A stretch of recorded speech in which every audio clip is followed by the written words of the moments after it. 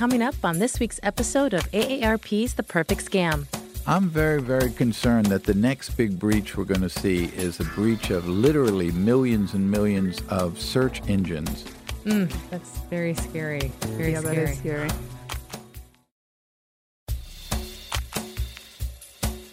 Welcome back to AARP's The Perfect Scam. I'm Julie Getz, and with me today is our co-host, Frank Abagnale. Frank, it's good to see you. Hi, Julie. Great to be with you. And today we have a very special episode. This is a bonus episode where it's called You've Got Mail with Frank Abagnale, second edition. Awesome. And to make this episode even more special, we have one of the show's producers, Brooke Ellis, with us today. Hey, how you doing? Hi. And together, Brooke and I are going to ask you questions that have been emailed to us from the show's listeners. Are you ready? Absolutely. All right. Brooke, do you want to go for the first one? Yeah. So Eric from New York asks, is free Wi-Fi safe? I know I shouldn't do things like check my bank accounts while using it, but should I be using it at all? I know, especially for personal information. So, for example, if I'm at the airport, it is saying that it's free Wi-Fi. It did not say that it's private Wi-Fi. So that means anybody can be listening and recording or watching the things that you do on your computer. So I certainly wouldn't want to wire money or fill out a credit application or answer things where I have to give someone my Social Security number. Or maybe I'm buying something and I have to provide my credit card number, expiration date, and PIN number. Those are the kind of things you don't want to do. If you just remember that free Wi-Fi means basically that it's not private Wi-Fi. It's free and it's open to anyone. Great. Good question. Frank, this next question is from Aaron in Washington, D.C. Frank, is it safe to do DNA testing? That depends. You know, like everything you do, like looking at apps or anything else, you need to read the fine print in the contract. So my question with those services are, what happens to my information once you've sent it to me? Do you store it in a data file?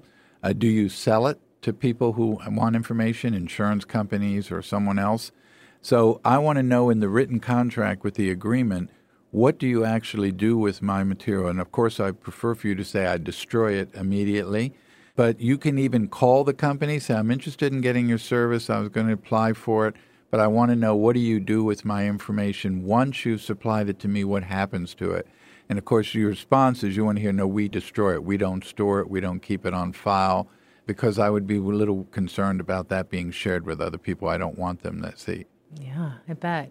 Oof. Okay, go ahead, Brooke. All right, this one is from Sarah in D.C., and I actually would love to know the answer to this. What has actually happened when you get that note from a company that your data has been breached, and what should you do? Well, first of all, they're going to sometimes offer you free credit monitoring service, but typically for just 1 year. When people steal mass data, they steal your name, your Social Security number, and your date of birth. You can't change your name, you can't change your Social Security number, and you can't change your date of birth. So those people typically hold on to that data. We refer to it as warehousing the data for typically 3 to 4 years before they ever actually bring it out in the marketplace or put it out for sale. So if someone offers me 1 year of credit monitoring, 2 years of credit monitoring, I tell them that's worthless. So if I were to have a data breach today and they said your name and information has been breached, if I've already frozen my credit, I really wouldn't worry about it too much. And if I hadn't, I would then freeze my credit so no one who got my Social Security number, got my personal information, can actually do anything with it. So they can't apply for a credit card, they can't get a loan or go buy something using my information. But again, whenever they say they're going to give you 1 year or 2 year credit monitoring, remembering that's not going to work. You need a lot more time than just that, because they will warehouse that data, because you can't change that information, so they can sell that information at any time. Yeah, that makes a lot of sense. And I know that the three main credit bureaus, Experian, Equifax, and TransUnion, they each allow you to pull one free credit report a year. So that's just another good way to monitor your credit. Because like you said, if there's a breach, those people might be holding on to it for a couple months or even like years before they use it. So you can just pull those credit reports for free and just keep an eye out on your credit for any suspicious activities. Okay, Frank. This is from Jill in Minnesota. Frank, what is your worst nightmare scam that may not be mainstream, but keeps you up at night?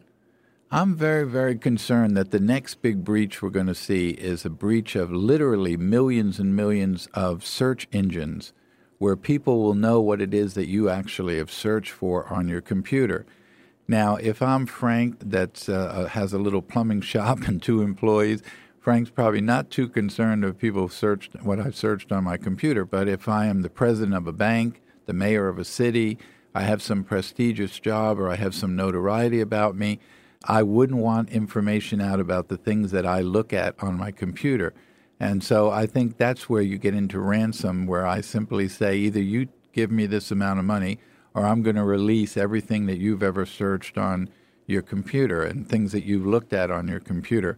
There could be a lot of privacy issues. I think that's going to be the next breach. Anything that I can threaten you to give me money that you don't want me to expose something and you're willing to pay me the money for, that's a very good thing for a scam artist. So I think the next thing you'll see is a breach of a lot of search engines. That's very scary. Very scary. That is scary. Yeah. All right, Brooke, you want to do one more? We'll do one more each? Yeah. Okay, this next one's from Brittany in New Jersey. What are your thoughts on Venmo and other cash transfer apps? I have no problem with those. I tell young people all the time, if you use those services, make sure they are backed by a credit card, not a debit card, so that they don't have access to the actual money you have in your bank account, which they would with a debit card. Make sure you backed it with a credit card so they really only have access to Visa's money and you're not liable to get into your account. So when you set it up, you should use your credit card and not the... Yes. Yeah, that makes a lot of sense. And I know a lot of people will default to their checking account, but because if you use a credit card with some cash apps, there's an extra transaction fee. But even though there's that fee, you know that your credit card company has extra security for you and is going to protect you. Whereas if you use your bank account, like you're saying, you're just kind of out of that money if you get caught up in a scam. Yes. Got it. Okay. So David from Maryland has a question. He thinks he went to school with your mother. What was her maiden name again? I would never answer that question. I think that's what he was trying to do, see if he could scam Frank Abagnale. No, that's correct. Collect information I have from to tell him. you real quickly that the day this book came out, Scam Me If You Can, within an hour I got an email said, Dear Mr. Abagnale, went to info@abagnale.com. Dear Mr. Abagnale, I own the rights to scammeifyoucan.com. And if you would like to buy that from me, this is how much it is. Please contact me. Well, that was just a scam. So. Man. All right. Well, that concludes our bonus episode of You've Got Mail with Frank Abagnale, second edition. Thank you so much, Frank Abagnale and Brooke Ellis. This was always a fun special episode, right? Right. Thank you, Julie. Great Truly time. enjoyed it. All right. Well, thank you guys, and we'll see you very soon. Okay. Bye. If you or someone you know has been the victim of a fraud or scam, call AARP's Fraud Watch Network helpline at 877-908-3360. Thank you to our team of Scam Busters, producer Brooke Ellis, our audio engineer Julio Gonzalez, and of course, my co-host Frank Abagnale. Be sure to find us on Apple Podcasts, Spotify, or wherever you listen to podcasts. For AARP, The Perfect Scam, I'm Julie Getz.